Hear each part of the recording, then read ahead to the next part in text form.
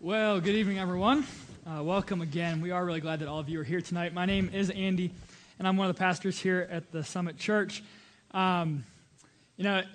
realize that there have been a lot of new faces here over the last several weeks, and so for most of you, you really don't know me apart from that guy who does the announcements each Sunday. So actually, one of the most popular questions that I often get is, what exactly do you do throughout the week? And sometimes I tell people, all week I prepare for those 2 or 3 announcements that I give. That's like my moment of glory. For 3 or 4 minutes, I'm going to be on stage and get to share. And that's about all I do. But that's not really the case. In fact, this morning, I received a text message from Brian, one of our other pastors, and it said, hey, man, I'm really sorry. I'm not going to be able to come tonight. I'm really sick. You're going to have to cover. Good luck. I was like, oh, great. I was like, that's not good. But, normally I would probably really panic when I received a text message like that and probably be freaking out right now. But the case is, every 5 or 6 weeks, Brian and I actually swap roles. And I graciously allow Brian the opportunity to come up here and give the announcements for the week. And I, in turn, prepare to teach a sermon. This week, however, Brian is, in fact, sick. So he's not with us tonight. He missed his opportunity to do the announcements. We let Drew do that instead. And so that's kind of what's going to happen tonight. I'm going to go ahead and teach for us. Now, this week is actually kind of an interesting week for me to be teaching because tonight we're going to be talking about fighting. And if you've been here for any length of time and you've heard Brian speak a lot, he's always using these soldier metaphors from his time at the Naval Academy. He's always using these really competitive sports analogies from all his sports that he played. He's like basketball all-star, baseball all-star, football all-star. So he's got all these great analogies he can always use.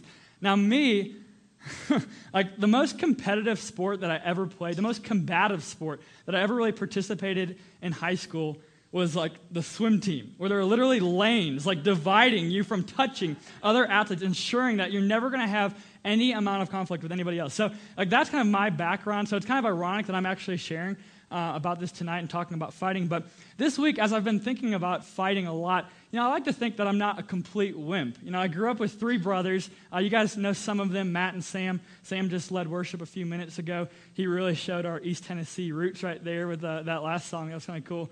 But, I grew up with 3 brothers, and, we fought and wrestled all the time, so I like to think of myself not as a complete wimp. But as I spent more and more time thinking about fighting this week, I began to think to myself, was there ever a time outside of the house, outside of wrestling with Matt and Sam, was there ever a time that I got in a fight? And I realized that the closest that I ever got to a school fight was in the 3rd grade. I was in the 3rd grade, I was at Lawson Elementary School, and I was waiting in line outside of the cafeteria when all of a sudden Danny Matzenbacher came up to me. And he looked at me straight in the eye, and he punched me as hard as he could, right in the stomach.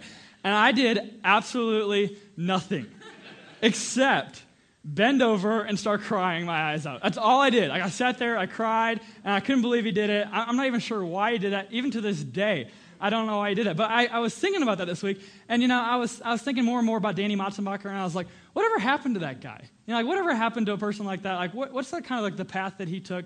And so naturally, where do you go anytime you want to figure out what happens to a person like that? Where do you go? Facebook, yeah, you go to Facebook. So I went to Facebook, I stalked his profile, I found him, looked through all of his pictures, and then I decided, although I'm never going to be able to avenge the defeat of the 3rd grade against Danny Matzenbacher, I can send him a Facebook message. So that's what I did. I was like, dear Danny Matzenbacher, you probably don't remember me. We went to elementary school together. In the 3rd grade, you punched me in the stomach. I did nothing about it. And that is the biggest regret in my life. Sincerely, Andy Metzger. That's what I wrote to him, and I'm still waiting to hear back from him. I haven't heard anything yet, but that's the closest that I ever got to getting in a fight. Now, when we think about stories like that, probably a lot of you can look back, and you might have stories like that. You kind of remember, humorous things that you might have a Danny Matzenbacher in your life. Some of you probably were the Danny Matzenbachers to somebody else, and people like you I kind of despise, but we all realize that's kind of the case, and we think about things like that. And as I've gotten older, though, one of the things I've realized myself personally, and probably a lot of you can relate to, one of the things I've realized as I've gotten older and my perspective has widened a little bit, that in life, it's not a question of if we will be a fighter, but it's what in life we will be fighting for. That's what I've realized in life as you get older. I realize that it's not a question of if we will be a fighter, but what we will be fighting for. And that is exactly what Paul is going to be discussing tonight. That's exactly the message that he is giving us, the paradigm that he is thinking through as he writes this letter in this portion, because he knows it's not a question of if you will be a fighter, but what you will be fighting for. And Paul's going to say to us, metaphorically speaking, he's going to say, you need to realize that we are in war. We are in war, and every day is a battle. And if you don't believe this, and if you don't really, whether you recognize it or not, you need to be aware that every day is a battle, and you are going to be either a soldier, you are going to be an enemy, or you're going to be a victim in this war based upon the decisions that you make. And the decisions that you make are either going to lead you to life, or they're going to lead you to death. And that's the reality of what Paul is saying, and that's what we're going to look at tonight. And we're going to show you the decisions that can lead to life. So tonight we're going to be looking in 2 Timothy chapter 2. We're going to start in verse 14. Starting in verse 14, it says, "Remind them of these things and charge them before God, not to quarrel about words, which does no good, but only ruins the hearers. Do your best to present yourself to God as one approved, a worker who has no need to be ashamed, rightly handling the word of truth. But avoid irreverent babble, for it will lead people into more and more ungodliness." Now, for the last few weeks, many of you know, we've been talking about this legacy that Paul's encouraging us to lead and leave. He's talking about this legacy. And last week especially, he talked about the legacy of multiplying your life, literally passing on to the next generation the most important things. The most important things in life you have to pass on. And that's what he's telling you. And he's going to relentlessly hammer this message over and over and over. You do not need to be ashamed. You do not need to be ashamed of Jesus. You need to be bold. You need to declare this message with confidence. You need to rest in Christ. These are the things that he's telling Timothy, and he's pleading with us to remember. Pass that on.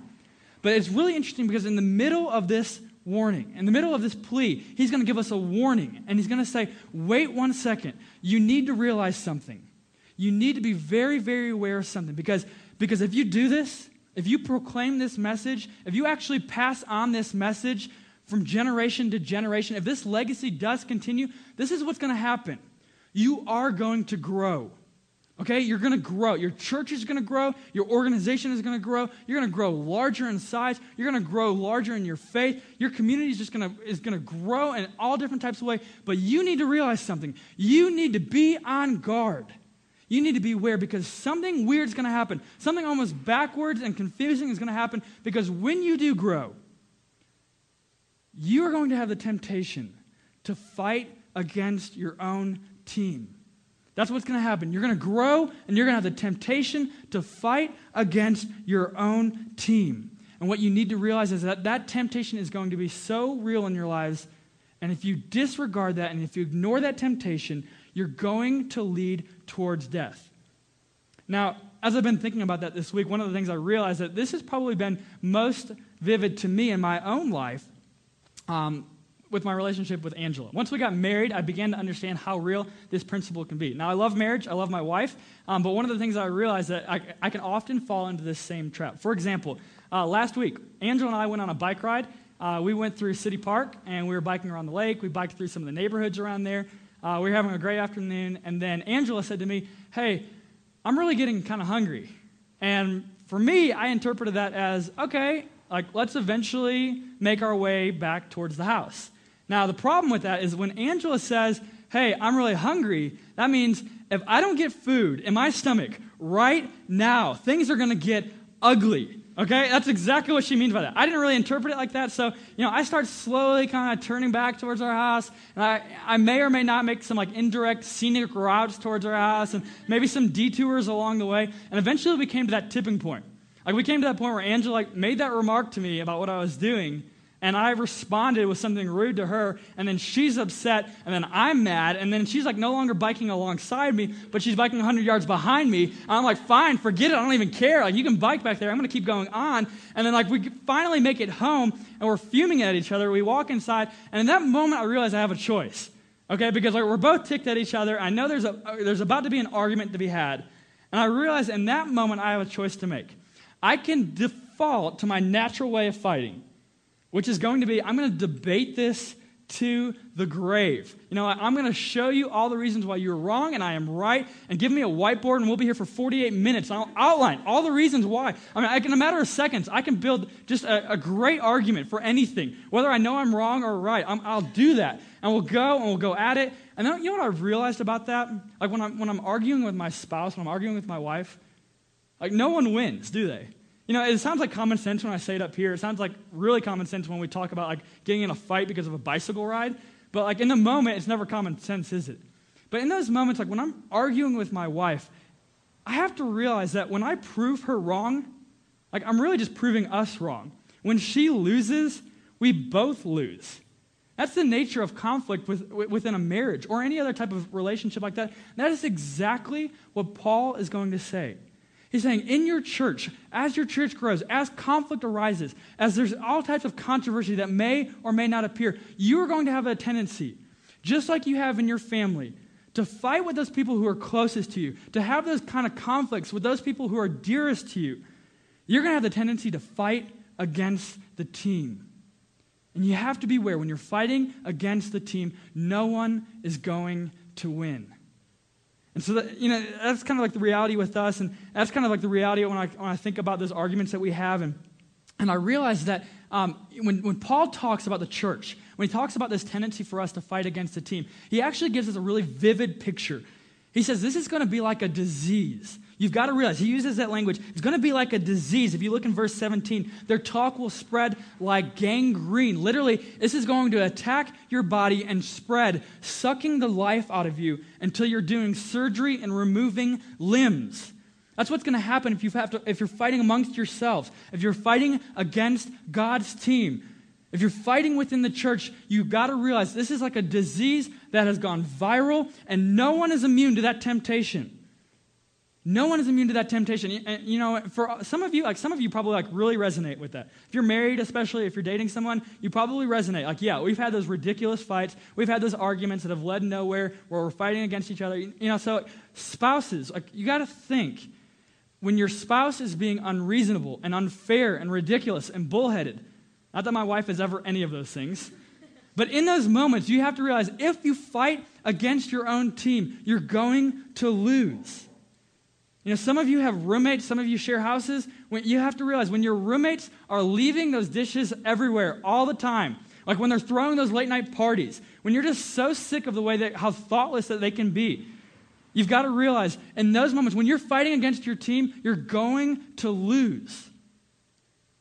Even in the church, when you don't like the way we teach, when you don't like the things that we preach, when you don't like some of the decisions that we make as a church, if you're fighting, if you're quarreling against that, you have to realize that in the end, we're all going to lose. That is exactly what Paul is pleading with us, to not fight against the team. And we realize that if we do, it's like a disease that has gone viral, and no one is immune. You've got to think about this. That what happens here is that God puts together a church. Okay, God puts together a church, God puts together a family, God puts together a marriage, God puts together relationships, and whether you believe it or not, whether you want to buy into this or not, Satan wants to tear those apart. That's just the way it is. Satan wants to divide those things, Satan wants to conquer in those things, Satan wants to ruin those relationships. And no one is immune to the temptation to fight against their own team. No one is. You're not immune to it. You're not immune to it. You're not immune to it. You're not immune to it. No one is immune to it. I'm not immune to it. Brian's not immune to it. All of us are capable of allowing Satan to work through us to attack the team. And Paul is going to plead with us. He's going to say, please protect your team. Do not fight against your own team. And from there, it's actually really helpful what Paul does, because he goes on and he gives us an illustration. Okay, a lot of times, Paul will give us these profound thoughts, and we look at them and say, okay, that seems really profound and complicated, but I'm not exactly sure what to do with that. Does anyone ever read the Bible like that? Like they read something and they're like, okay, that's probably really important. I'm just not exactly sure what it means. Kind of like when you go into a museum sometimes, like you look at artwork, and you look at that and you're like, wow, that looks really good, but I don't know why it's here. I don't really understand it. Well, that's kind of exactly what happens, and Paul is actually gracious enough to explain away exactly what he's talking about. And what he's going to actually tell us is that the way God looks at us is often the same way that we look at utensils in our home. Okay, so look at verse 20. Look in verse 20 with me there. It says, "Now, in a great house, there are not only vessels of gold and silver, but also of wood and clay, some for honorable use, some for dishonorable. Therefore, if anyone cleanses himself from what is dishonorable, he will be a vessel for honorable use, set apart as holy, useful to the master of the house, ready for every work, good work."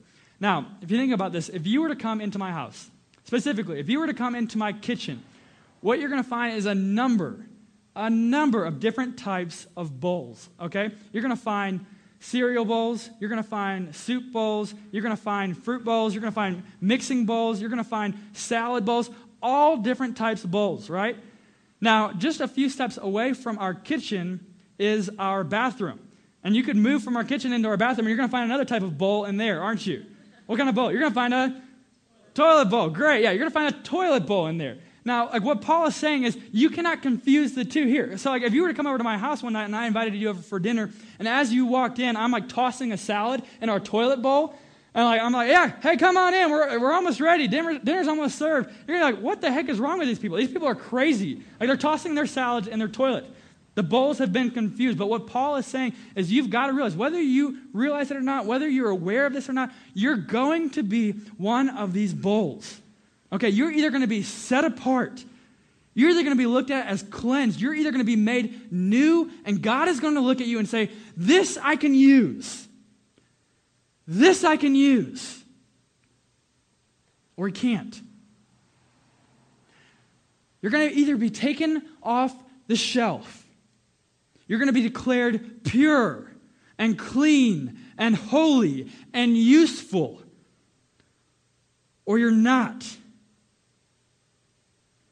And the difference is Jesus. The difference is what you decide to do about Jesus. Because there's no question what Jesus has already decided to do here. Okay? The question is what you will decide to do with Jesus. Because there's no question what Jesus has already decided to do here in Denver especially. All over this city. Are you aware of this? All over this city, Jesus is already at work here. He is rescuing men and women from meaningless, empty, idolatrous lives.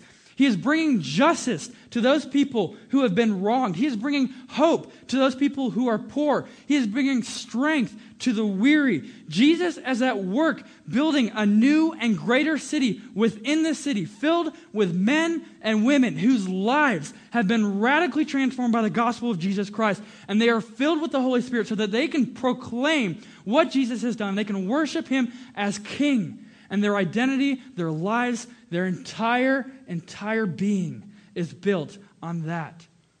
And what Jesus says is, that is my mission.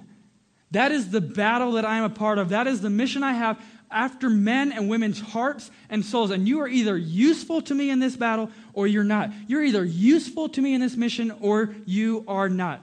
And the good news about that is that Jesus is so eager. He is so eager to make you useful, to make you clean and pure and holy, and invite you into that mission. Jesus is so eager to do that. No one is beyond that. No one is beyond that, regardless of your past, regardless of what you have done, regardless of what you are doing now, regardless of what you think of yourself, regardless of how jacked up and dirty you might feel. The most glorious thing about the gospel of Jesus Christ is that He comes to every single one of us with an invitation to trust Him. He comes to us with an offer to repent from our sin. He comes to us with the opportunity to be held by God Himself as a vessel that is clean, that is pure, that is holy, and that is useful. And the decision that you make, the decision you choose what to do with Jesus is going to make all the difference in how He views you.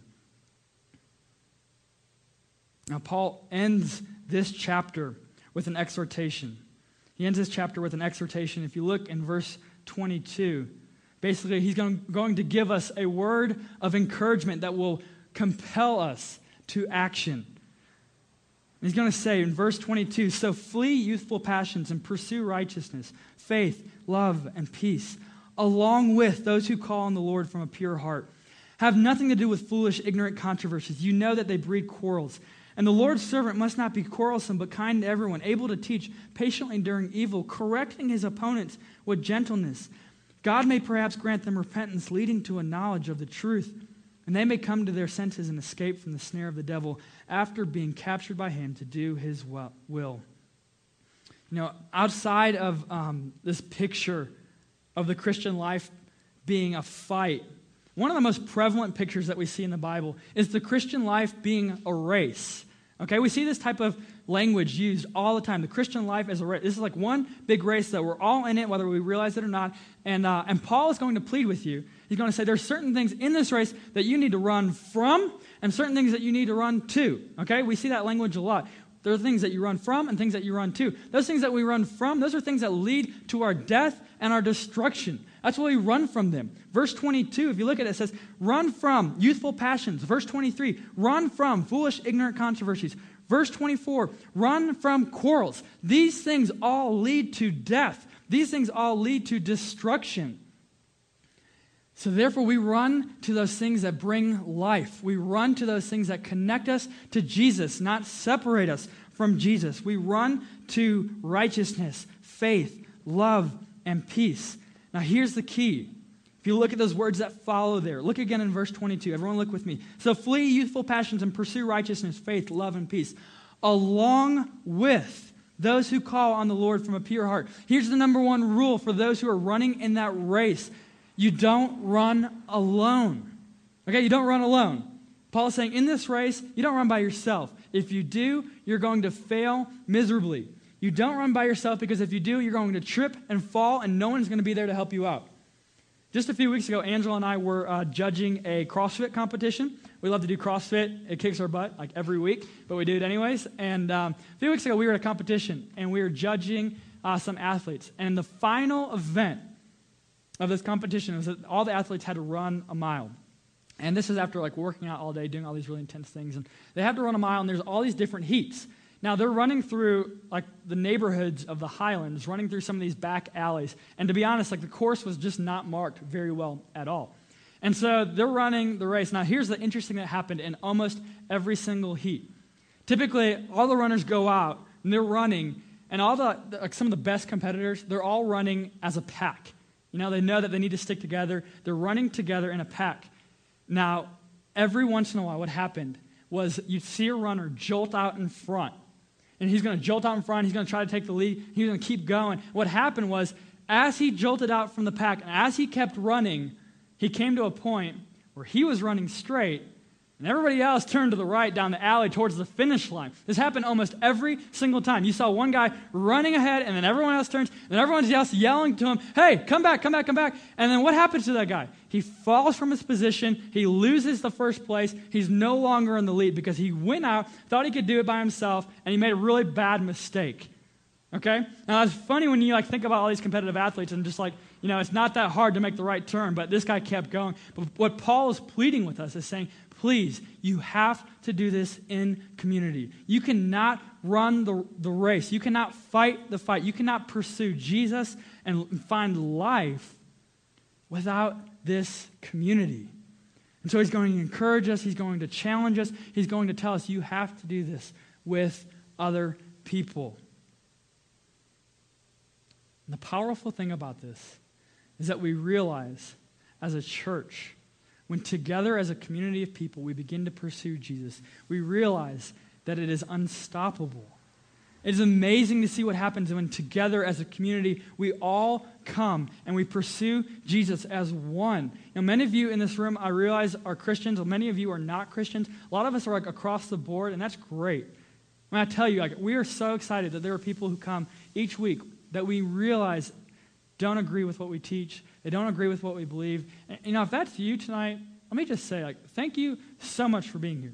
We're so excited that you're here tonight. If you have questions, you kind of disagree, maybe you're just in that position where you're kind of skeptical right now and you realize, there's some things I believe. I'm not really sure about the Bible. I'm not really sure about the Jesus thing. And we would just say, man, we're so glad that you're here with us.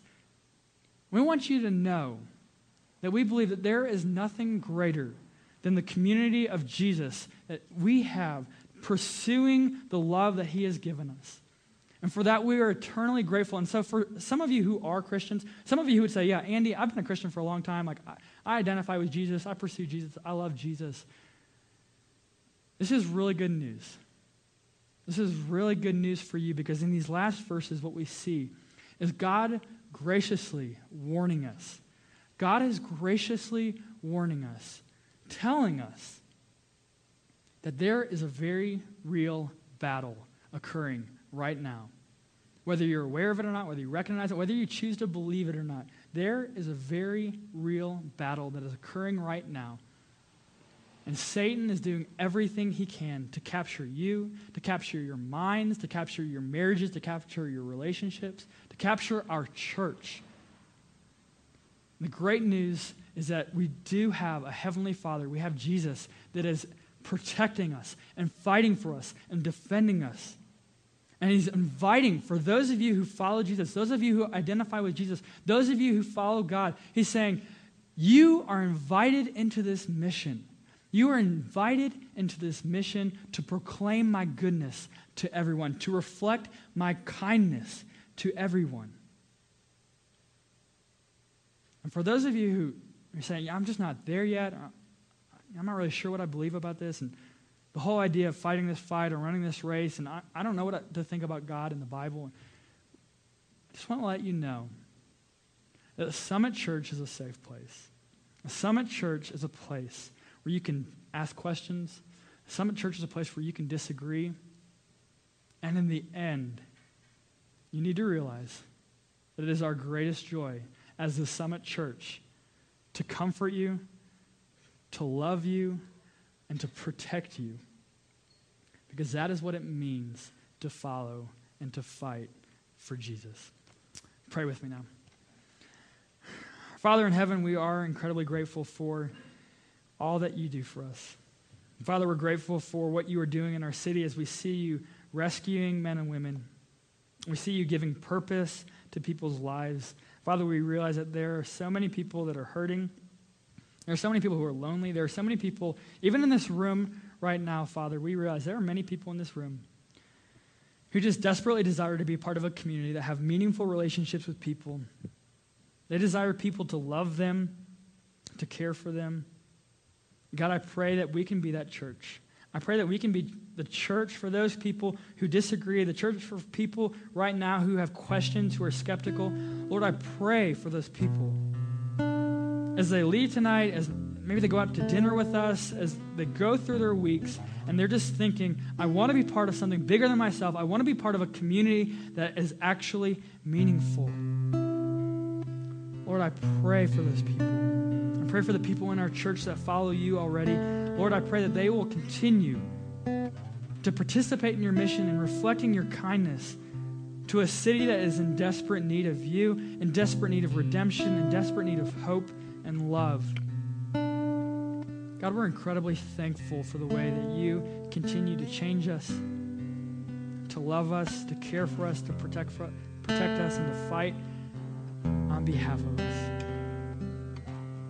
Lord, I pray that tonight as we leave, the Holy Spirit will continue just to not let us go without answering some of those questions. Not let us go without really evaluating and examining some of the priorities in our life. God, I pray that you'll continue to teach us and guide us and draw us to you, because we know and we proclaim that your love is better than life. We pray all these things in the name of Jesus. Amen.